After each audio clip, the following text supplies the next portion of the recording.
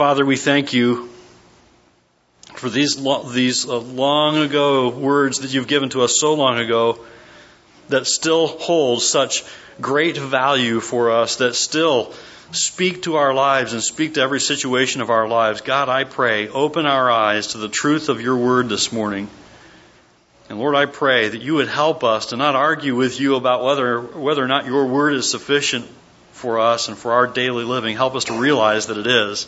Help us to see the importance of the truth of your word lived out in our lives and trusted and obeyed. And God, we thank you for the words that we hold in our hands and in the printed word. You've been so good to give us your word. God, now I pray, help us to yield our lives before your word together this morning. In Jesus' name we pray. Amen.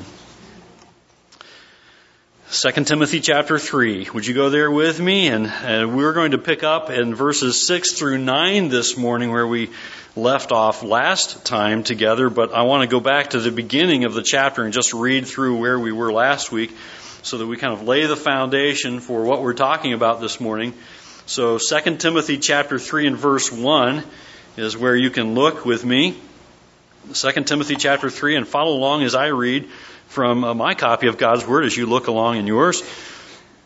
2 Timothy chapter 3 and verse 1. Paul writes to Timothy, "But understand this, that in the last days there will come times of difficulty.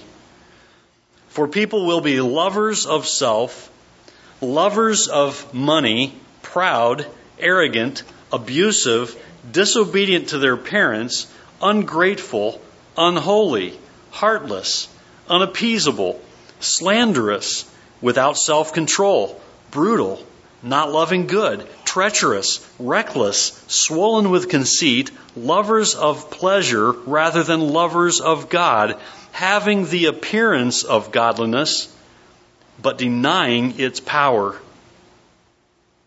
Avoid such people." And then we begin here in verse 6 this morning. "For among them are those who creep into households and capture weak women, burdened with sins and led astray by various passions, always learning and never able to arrive at a knowledge of the truth. Just as Jannes and Jambres opposed Moses, so these men also oppose the truth. Men corrupted in mind and disqualified regarding the faith. But they will not get very far, for their folly will be plain to all, as was that of those two men." Now, as we came to these verses last week, we began to note in verse 1 that Paul warns, and you saw it as I read it, Paul warned in verse 1, Timothy, pay attention, church, that in the last days times of difficulty will come. Now, you might be wondering, what are the last days? Well, the last days really encompass the time period between Christ's first coming and his second coming. So we are in the last days. And these troubling times that come in the last days will come on the church. That's what Paul is warning Timothy about. And there will continue to be these troubling times for the church, and they'll continue to worsen. And as we noted last time, these troubles will be generated by those kinds of spiritual impostors that we're warned about in verses 2 through 4. That's quite a list I read, wasn't it? You read a list like that and you go, my word, that's a tough list. I mean, heartless people, unappeasable people, slanderous people, people who are disobedient to parents and ungrateful and unholy and abusive and arrogant and money lovers. And you remember what we said last week? That really is descriptive. That you could sum it up by saying these are people who are completely wrapped up in love of self. Because people who are completely wrapped up in love of self, as opposed to loving God with heart, soul, mind, and strength, and loving others as yourself, people who are completely wrapped up in love of self will begin to display the kinds of things that we see in verses 2 through 4. And Paul says to Timothy, be on guard. This will escalate. Things will get worse before they get better. Sometimes we talk about how surprised we are that society lives the way it does, right? And the things that we see in the news and the things that we see on television and in the media, and we go, oh my, we're surprised. We need to be careful that we don't become so surprised we think that the church is failing The church isn't failing if we're doing what we're supposed to be doing. If we're resoundingly sounding the truth week after week and taking the truth into our neighborhoods and telling our neighbors about Jesus Christ and living for the Lord Jesus Christ in the workplace and in our homes and in our neighborhoods and in the schools, I'll tell you what, we're not failing. We're doing our part. We're doing what we're supposed to be doing. But we can expect to see things get worse as we await the Lord's return because we're warned about it. Not only here, but we're warned about it in God's Word. And Paul says to Timothy, things are going to get more difficult for the church before they get better for the church. Before Jesus Christ returns, it's going to get more difficult for the church. And then we're going to continue to see these troubling times for the church as we see these spiritual impostors. And that's really what verses 2 through 4 is talking about. Spiritual impostors in the fruit of their love of self. And these troubling times are going to continually be brought on the church by those who are, we could say, they're masquerading spiritually. And we noted that we recognize them by their love of self, which I've indicated already, and all that produces. Remember, their love of self produces these kinds of things. And we call them spiritual impostors because they practice what appears to be godliness. But in the very truth of things, they deny the truth. And what they're doing, they're actually fighting against the truth of God's Word. They're denying the power of God's Word. They're denying the power of the truth that God's Word teaches. In essence, they're denying the power of the gospel is what they're doing. And this isn't the only place in Scripture that we're warned about this. One such passage, Titus chapter 1, verse 16, which describes this kind of false teacher also.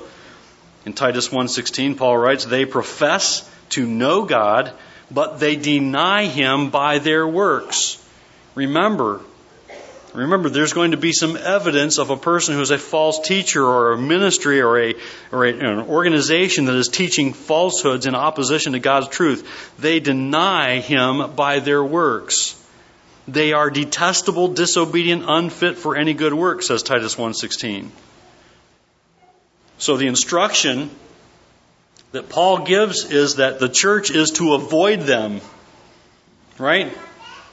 When you come across a person who is headstrong in their teaching, and their teaching is in opposition to the truth, then what are you to do? You just stand and argue with them? You might try to convince them, but eventually you're going to find out you can't convince them. And Paul says, you're going to do more harm to yourself and to the church than good if you spend your time with these people who are corrupted in heart. Don't waste your time with them. You're to avoid them. So the instruction Paul gives is that the church is to avoid them. And the idea here is one that makes it very clear that the church will have to continue to avoid them and keep on avoiding them and turning away from these types of false teachers. These spiritual impostors, and keep on rejecting their kind of false spirituality. Why? Why do we have to remain strong and resist this kind of thing creeping into the church? Well, because the church is going to continue to face this more and more, and there are going to be more and more serious challenges from these spiritual impostors from within the church. Note I said from within the church. And the risk to the church is going to be extreme, and the church risks being weakened in its effectiveness for the Lord Jesus Christ and weakened in its testimony for the Lord Jesus Christ if we aren't careful, if we aren't diligent to mind the truth, to stay with the truth of God's Word, and to watch carefully for falsehoods creeping into the church. Because Paul warns Timothy, Paul warns the church that the resistance to the truth of God's Word is going to be stronger from within the church than it is from outside the church. The church is going to be in more danger from within from those who are outside the church. Sometimes we think the world is going to tear us apart. Oh no, the world's resisting me, and the world doesn't like it when I talk about how much God loves me and how much God loves them and how much they need to repent of their sin and believe in Jesus Christ. The world resists that truth at times. Yes, that's true. But Satan is crafty, and Satan is scheming, and Satan is working very hard to put a label on an organization that calls himself a church that doesn't believe in God's Word. And people will come along and go, that's a church, they must be good, and they must be working for God, and I'm going to believe what they say and do what they say. And Satan is masquerading in this way and drawing people away from the very truth that they desperately need. And so Paul says, avoid them.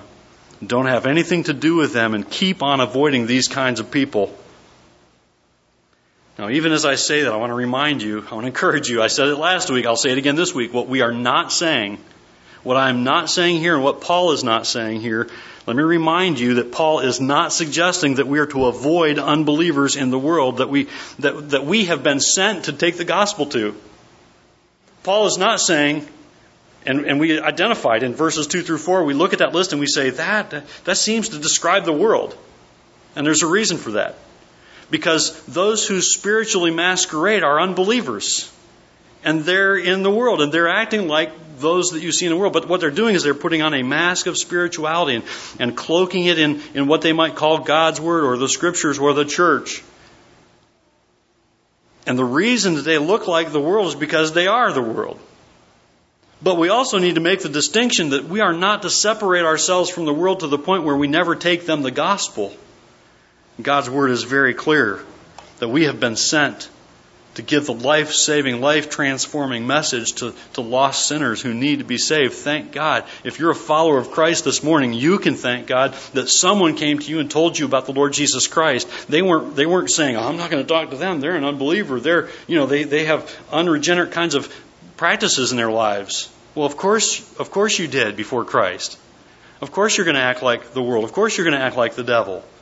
Before Christ, you're a son of the devil. Okay? And the world is just doing what the father of lies is telling them to do. And God says in His Word, you take the truth to them. But when you find spiritual impostors, you avoid them. But you take the truth to the world who is lost and dying in sin because they're desperate for the truth. And if you don't, a spiritual impostor will come along and tell them something that's not true. So let me remind you, Paul is not suggesting that we're to avoid unbelievers in the world that may, of course, live like those that we see described in verses 2 through 4. We're talking about guarding yourself from spiritual falsehoods. We're talking about guarding yourself and the church from those who put on a mask of spirituality. We're not talking about avoiding the very people in the world to whom we've been sent to minister the gospel. People desperately need Christ in your neighborhood. People desperately need Christ in your workplace, and they need to hear you speak the truth about the Lord Jesus Christ. They need to see you live the truth about the Lord Jesus Christ. You ought not neglect them. You ought not neglect your responsibility. But you also need to guard yourself, right? As we're seeing here in 2 Timothy, we're seeing it again here in chapter 3. So obviously, we need to learn to protect ourselves, and part of that is learning how to recognize those whom we should avoid. And here's how.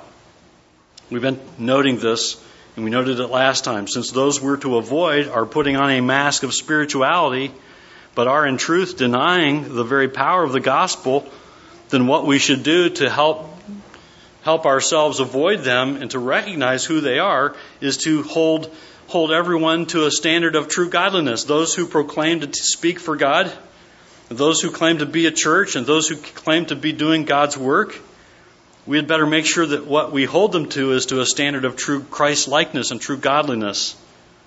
Those who claim to speak the truth, we say, okay, they say they speak the truth. Does their life bear it out? Is there spiritual fruit? Are they acting and living and speaking in a Christ-like and godly way? Because if you see a lack of true godliness, then you can be fairly confident that you're seeing a spiritual impostor. We're not looking for a form of godliness that looks good on the surface. Remember, what we're looking for is someone who has spiritual fruit. Those who lead us and say they're speaking for God and speaking the truth of the Word had better be able to show some spiritual fruit in their lives. We're not just looking at good works here, although that's part of it. We're also looking for spiritual fruit. We ought to be looking for the fruits of the Spirit in other believers and those who lead us in the church and claim to preach and teach and write about the truth of the gospel. The spiritual fruits are what we need to be looking for. Those spiritual fruits we see talked about in Galatians 5 are very helpful for us. Because when you have the Holy Spirit and the Holy Spirit has you, the Holy Spirit has free reign in your life, you're going to begin to demonstrate some of the fruits of the Spirit. Listen to Galatians 5, verses 22 and 23. But the fruit of the Spirit is love, joy, peace, patience, kindness, goodness, faithfulness, gentleness, self-control. You see, some of those things point to and challenge some of the things that we see in verses 2 through 4. If a believer is living for Christ, right, and a believer has the Holy Spirit who is supposed to be empowering him when you yield to the Spirit, you ought to be showing growth in these areas. Think about the issue of self-control. And the complete opposite of that love of self, we see in chapter 3, verses 2 through 4. And then in Galatians chapter 5 also, in verse 24, there's a very clear reminder that those who are truly children of God are not those who live for self, but they're those who deny self, who live for Christ. They deny self. Verse 24 says, and those who belong to Christ Jesus have crucified the flesh. In other words, they've done away with self, and they've put on an attitude of, I'm going to serve God and I'm going to serve others for their gain and God's glory. I'm not going to just go around trying to satisfy myself at every turn. And those who belong to Christ Jesus have crucified the flesh with its passions and desires. That's completely opposite to the kinds of people we see described in verses 2 through 4, isn't it? So we help ourselves learn to identify spiritual impostors by holding them to a standard of Christ-likeness and godliness. We're not expecting perfection. I'm thankful that you don't expect perfection from me. I am far from perfect, and I have 9 people at home who will tell you all about my imperfections. That's one of the curses of having so many children. They all just, know everything about me. Dad, don't forget that. Remember that one time you did such and such? Or you said, thanks a lot. I'm really glad you remembered that because I forgot it. Thanks a lot for bringing that up. We are imperfect, right? We are sinners. We're not proud of it, I hope, but we are sinners. And we need God's help. And we know we need God's help. And we ought to be making progress. And what you ought to see in the life of those who lead the church and speak for God's word is that they're making progress. Yes, they might take a step back every once in a while and show a lack of progress, but they ought to be growing in Christ's likeness as the days and the months and the years go by. And so we can help ourselves by holding those who proclaim to teach the truth and proclaim to speak for God's word, and those who lead in the church to hold them to a standard of Christ-likeness is what they're preaching and speaking and teaching in line with God's word. That's the next point.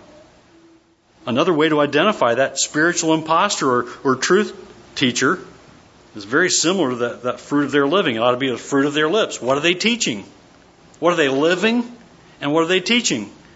It should be what comes out of their lips. What comes out of their lips should be what comes out of God's word, right? You see, their teaching is very important. Do they teach the truth of the word? Does their teaching align with Scripture? And when you compare what they're teaching to the truth of the word, does their teaching hold up to the scrutiny of the Scriptures? You should be holding me accountable to the word. You should be holding your Sunday school teachers accountable to the word. You should be holding those who claim to be speaking the truth of God's word.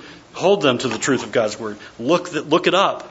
Study God's word for yourself. Know the truth. Does their teaching align with the Scriptures? And there's more help for us also as we see another identifying characteristic here in verse 6. Let's look at verse 6 again.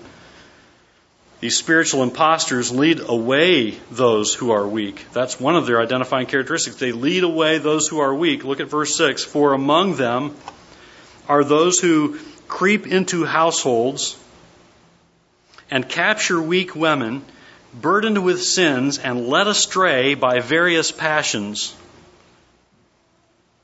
And what these spiritual impostors do is they lead away those who are weak. Spiritually weak. We're talking about those who are weak in the truth. Those who are insufficiently understanding of the truth, have an insufficient understanding of the truth, are going to be prone to being spiritually weak and led away. And these spiritual impostors, what they do is they work their work by squirming their way into households. I like the language that verse 6 uses. For among them are those who creep in. They don't walk in, they creep in. They creep into households. You see, they're very subtle. That's the point. They're very subtle, and they do their work because they do their subtle work by sneaking in, by coming in under the radar, so to speak. Verse 6 says they creep into households. – And look at who their target is. Their target it says here, their target is weak women, and this is not speaking of women in general, because Paul goes on to describe these women as those who are, look at it, he says, burdened with sins and led astray by various passions. Now, if you're a student of God's Word, you know by God's design and by the wisdom of God's Word that we're told that women are the weaker vessel. That's the way God designed women. They're the weaker vessel. That's not to suggest, please hear me out, ladies, and please hear me out, young men and men, that's not to suggest that women are of lesser value than men in any way. God's Word never says that.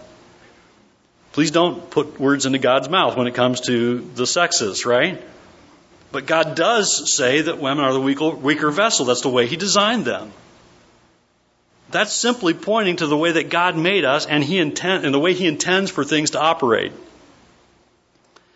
And here's how God intends for things to operate. God intends for men to fulfill their God-ordained role and to protect their daughters and to protect their wife. God intends for men to do their part. Let me just suggest to you, gentlemen, that it is a huge responsibility. I'm not going to take the burden off your shoulders and say it's not too difficult. It's not a big challenge. It's a big challenge. God puts the burden of responsibility for spiritual leadership on the men in homes and in the church. And when we step outside of God's design, we begin to find things start to break down. Right? We see it all around, don't we? God intends for men to fulfill their God-ordained role and to protect their daughters and their wife. God also intends for men to protect their sons also. But God has made sons and daughters differently. You see, a young lady is to be protected by her father. A wife is to be protected by her husband. We see this illustrated in Scripture again and again, in that if you think about how young men grow up and how the Scriptures talk about a young man, the Scriptures talk about a young man who grows up and leaves home. Right? He is to leave, we say he leaves and cleaves, right, to his wife. A young man is supposed to grow up, and he begins to grow up and mature, and he leaves home. A young woman, on the other hand, the Scriptures make it very clear, and we see it illustrated again and again. A young woman grows up, is protected by her father. She doesn't leave the home. She is given in marriage. You may have never thought about that kind of language that we see in the Scriptures, but the illustration is clear, the teaching is clear from Scriptures. Young men are to be strong and growing in strength and taking responsibility on themselves and going out into the world. And young women are raised and protected by their fathers and then given to a husband who will take over that responsibility of spiritual protection. Huge responsibility, gentlemen. Not one to be taken lightly. Not one the church takes lightly. And it's not in any way to suggest that women are incapable of caring for themselves or not strong individuals who can have an opinion or wise ideas. God has given men the responsibility of spiritual leadership, and seen properly, here's how we should see spiritual leadership in the home and in the church properly. Seen properly, it is loving, self-sacrificial spiritual leadership. Men, if you're not leading with love and self-sacrifice, then you're falling short in this area. You need to grow, and you need to grow with me, because I need to grow in this area as well. We need to all grow in our spiritual leadership, because if we're not leading properly, you're going to see a breakdown in the love area and the self-sacrifice area. That will be true Christ-like spiritual leadership when we yield ourselves to what God's Word says is the design for the home and the family, and lead properly. And so we see the passage before us when it begins to talk about weak women being taken advantage of. Why? Because there's no protection. Now, God has also given women the spiritual protection provided by the church. And it's important that women take advantage of the spiritual protection provided them by the church, especially those women who find themselves in a divorce situation or a widowed situation, or who have a husband who is an unbeliever, or even a believer who refuses to spiritually lead. The church is there to help. The church is there to help spiritually guide and protect. And the point is here, back to the point. The point is this. But the lack of spiritual leadership and God-ordained protection is going to lead to a woman who is in danger of being duped, a woman who is confused, a woman who is led astray, who is overtaken because they are spiritually ill-equipped. Someone who is weak in the truth. Think about this. We're talking about someone who is weak in the truth. And I know that we've got many women in our fellowship who are not weak in the truth, who are godly women, who pursue the truth, who live the truth, who believe the truth. But we have before us an example of someone who's weak in the truth, who's also vulnerable to being led astray by various passions, various sins. Paul says that these weak women are burdened with sins and led astray by various passions. But that's not all he says. Look at verse 7 where he says they are always learning and never able to arrive at a knowledge of the truth. Now that's another reason a woman weak in the truth is vulnerable. Why? Because they're guilty over their own sins and they're controlled by their ungodly passions and they're looking for some kind of answer to their troubles. They know they have guilt and they're trying to find some kind of an answer to their guilt. Thus they are, it says, they're always learning, always searching for something, but never able to arrive at the knowledge of the truth. Now at this point you're thinking, wait a minute, you're talking about a weak woman here. What about a weak man? Aren't there weak men spiritually? Yes, there are. There absolutely are. And that's very true. Men can be spiritually weak also. The focus of this text is obviously women who are weak in the truth and lack virtue, but we know that there are also men too who can be just as easily duped by this kind of a spiritual impostor because men also can be weak in the truth. Gentlemen, it's a challenge to you as well. Do not be weak in the truth. It ought to be a challenge to you because as you see your responsibility illuminated in the text, because there's a woman without protection, it ought to remind you of your responsibility to be spiritually equipped and spiritually strong and leading. And this is just how we find these false ministers doing their work. They're looking for the vulnerable. They're looking for the weak. They're creeping into households. They're taking advantage of those who are unprotected.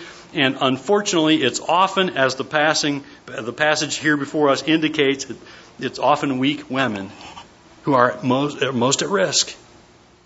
And I'm talking about, again, not women in general, but women who neglect the truth of the Scriptures and are deficient in truth. But of course, it's not exclusively weak women. It can also be men who are weak in the truth. Paul's not suggesting that it's only women. Now, this is why the answer to so many of our problems, and this goes for men and women and young people alike, this is why the answer to so many of our problems is to learn the Word. Get the Word of God into you. Learn the truth. Protect yourself, protect your family by knowing the truth of God's Word.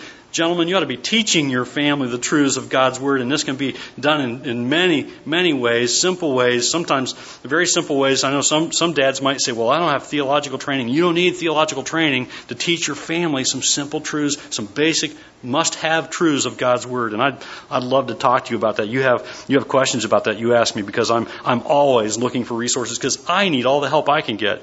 And so I have a long list of things that I try to use and take advantage of, and I'd love to point you in that direction. Gentlemen, you ought to be leading your family spiritually. Don't let them be weak in the truth.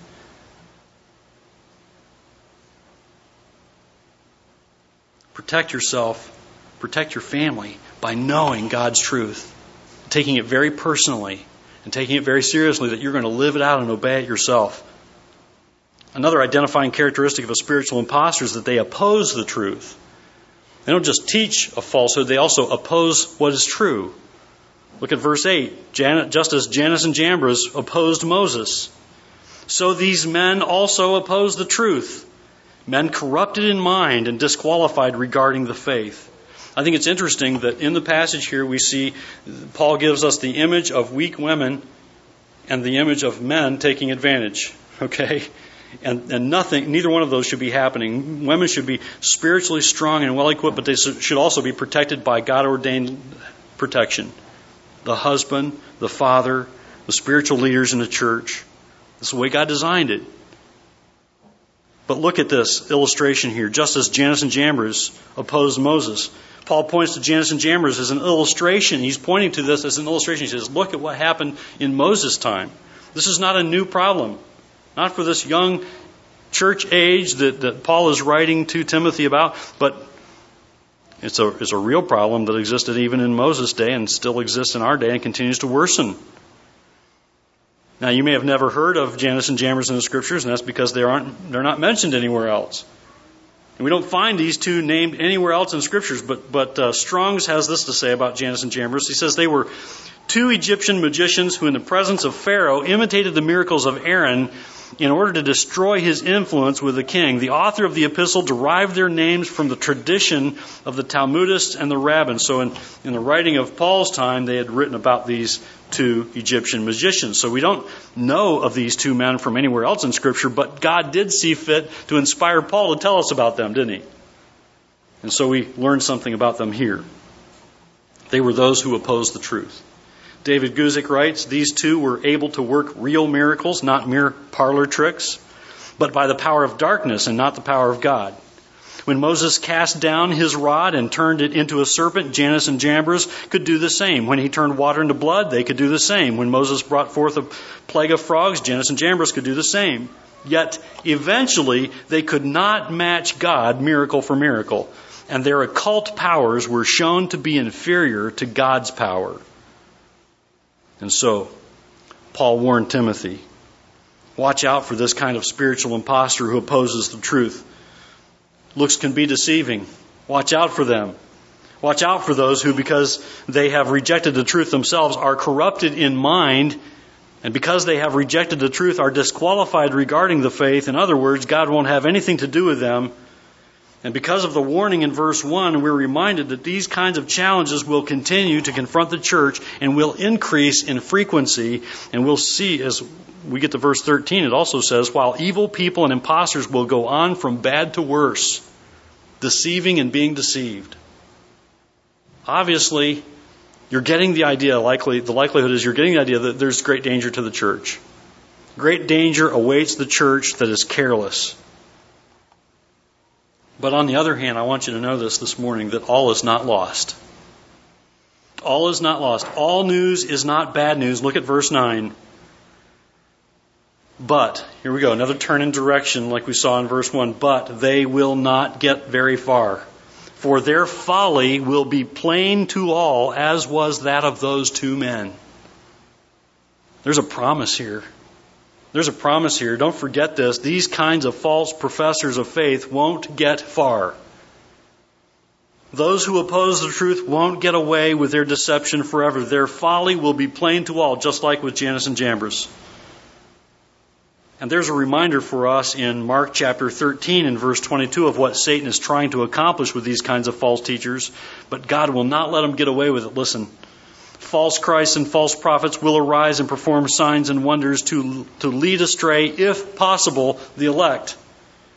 And the idea here is that it's not possible. It's not like if it's possible to lead away the elect, God's elect will not be led away. It's not possible. That's the point that Mark is making. The elect will not be led astray because God will not allow it. And because of the promise here, there's also hope and encouragement. And so though we find things that seem negative and discouraging here in some ways, and we would be left discouraged if we didn't have verse 9, right? But they will not get very far.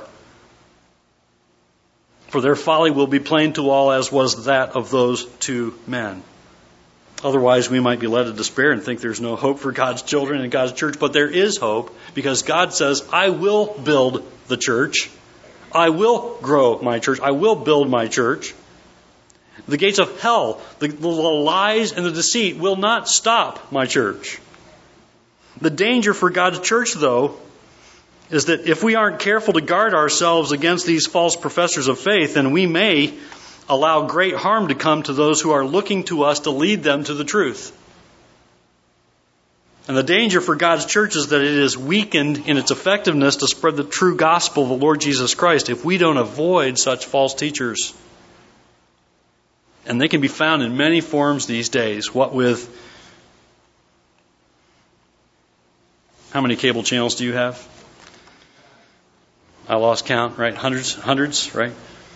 How many radio stations can you bring in, and how many can you get over the internet these days? I listen to internet radio sometimes, and I listen to good, solid Bible teaching and preaching because I need to hear a good preacher every once in a while. I listen to myself, and I'm not very good. Listen to a good preacher, right? We need all the help we can get, right? But yet, as we search, as we pointed to about these weak women who are always searching for the truth but never finding it, we could be like them in saying, well, I'm always looking for the truth and I'll just take anything I can get. You'd better be discerning about what you take in, because all that claims to be Christian is not Christ honoring. All that claims to be biblical is not rooted in Scripture. And so you need to learn the Word for yourself. You need to check out a program that you're thinking about watching and say, does that really jive with Scripture? Is that really what God's Word says? See, God's church in a weakened state could lead others away from the truth. So we're warned to avoid these kinds of people who have the appearance of godliness and yet in fact are arguing against the truth and preying on those who are spiritually weak. These individuals are corrupt in mind and disqualified regarding the faith.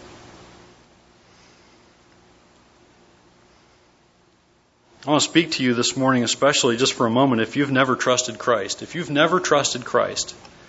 And what I mean by that is that you've never come to the point where you've realized that you're a sinner who needs saving, and you need to confess your sin and believe in Jesus Christ for salvation. If you've never done that, and I want to warn you that you are most vulnerable to being led away from the truth.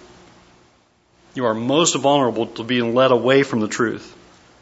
And to be guided by the truth, you've got to first come to that understanding that I just stated there, that Jesus Christ took the punishment for your sin. Do you hear that? Which means you're a sinner. You know, that's the point some people have a problem with. They say, I'm not so bad. I'm pretty good. You need to understand you're a sinner that deserves the punishment that's coming to you if you don't trust in the Lord Jesus Christ. But because Jesus Christ took the punishment for your sin, you need not experience the punishment for your sin.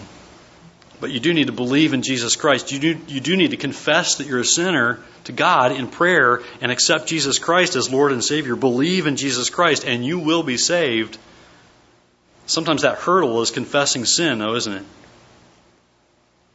Then you need to ask for God's forgiveness and believe in Jesus Christ for salvation. That's the first step that you need to take to being led in and growing in the way of truth. You want to be led in the truth and growing in the truth? You can read the Bible, and I would suggest you do that if you're an unbeliever. But you're going to be shortchanged, so to speak, if you just read the Bible before you trust in Christ. And here's why. Believers, you understand this, I think. I'll talk to you if you're a believer this morning. If you have trusted Christ, you are a follower of Christ, you have the Holy Spirit, because when you become a follower of Christ, God indwells you and gives you His power to take in the Word and believe it and see the truth of the Word and be changed by it and equipped with it. And so for those of you who are a follower of Christ, I ask this. Are you faithfully pursuing the truth? Are you faithfully pursuing the truth of God's Word? And I consider it a very good sign that you're here this morning. Okay? It's very good that you're here this morning. But that's not enough. Because what I have to say to you in one 45-minute chunk of time, maybe 40, maybe 35 minutes this morning is not going to be enough for you to sustain you spiritually week in and week out. You need to pursue God's truth yourself. Plus, you need to be able to say, is what He's saying true? Does that align with Scripture?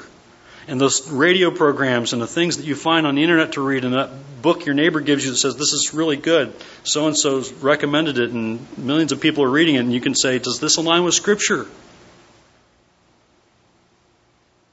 So if you're a follower of Christ, are you pursuing God's truth yourself? That's the first step. And then the second one is one I call yielding. Pursuit and yielding. So you need a pursuit, a mind that says, I'm going to pursue the truth, and when I get to the truth, I'm going to yield to God's truth. I'm going to do what it says. Is that your attitude? I hope so. I pray that it is. If you're God's child, I pray that that's your desire, to want to pursue and know the truth yourself, and then yield to the truth and obey it. We're going to see in our studies to come, as Paul points out to Timothy, the real way to guard yourself is with the Word. And I probably say it every week. You need the Word. I'm not going to quit saying it either, because that's the answer to your struggles and my struggles. We need the Word. God's Word is completely sufficient for every area of our lives. Verse 14, we're going to see it in the coming days. But as for you, continue in what you have learned and have firmly believed. What was that? Well, in verse 15, he says, remember the sacred writings. What's that? God's Word. Remember the sacred writings, God's Word. And then he goes on in verse 16 to remind Timothy that all of God's Word, all Scripture is breathed out by God and is profitable. Here's why I say God's Word is completely sufficient for every area of your life. Because it's breathed out by God, number one. It's inspired by God. What they wrote because God breathed it into them to write it. It's profitable for teaching, for reproof, for correction, and for training in righteousness. Why? So that God's people can be completely equipped, thoroughly furnished with everything they need to do just what God intends for them to do, and that is pursue the truth, know the truth, yield to the truth, and tell the truth to people who need to hear the truth. God will be gracious to guard your heart. He will be gracious to guard your mind from the work of spiritual impostors when you are, and I suggest you daily yield, when you are daily yielding yourself to His truth. The question is, will you? Right? Ask God for His help, believer. Unbeliever, yield to God today. Don't put it off another day. Confess your sin. You can do it right where you're at. Confess your sin to God, believe in Jesus Christ, and be born again, and then read the truth. Saturate your heart with the truth. I'd like to talk to you. If you're an unbeliever today and you want to know Christ, I'd love to talk to you. If you have questions, I'd love to talk to you. I'd love to pray with you. Consider it a great honor and privilege. There are others here, some of our deacons and their wives would love to meet with you and show you how you can know Christ personally. Let's bow our heads together this morning.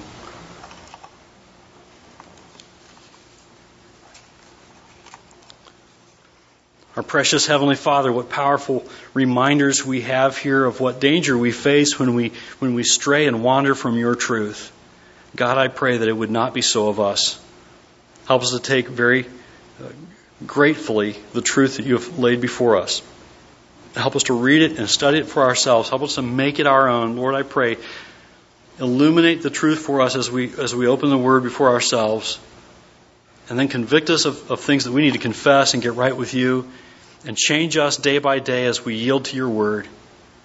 God, I pray for unbelievers that very well could be here with us this morning. I pray, God, that you would open their eyes and their hearts to spiritual truth that we're speaking of this morning. That they would realize they need to be forgiven of their sin. That they would turn to you for salvation, believing in the Lord Jesus Christ, confessing their sin. And God, I know if they do that, you'll give them your Holy Spirit to strengthen and guide them into the truth and protect their hearts and minds from spiritual impostors who twist the truth, even seek to defeat the truth of God's Word.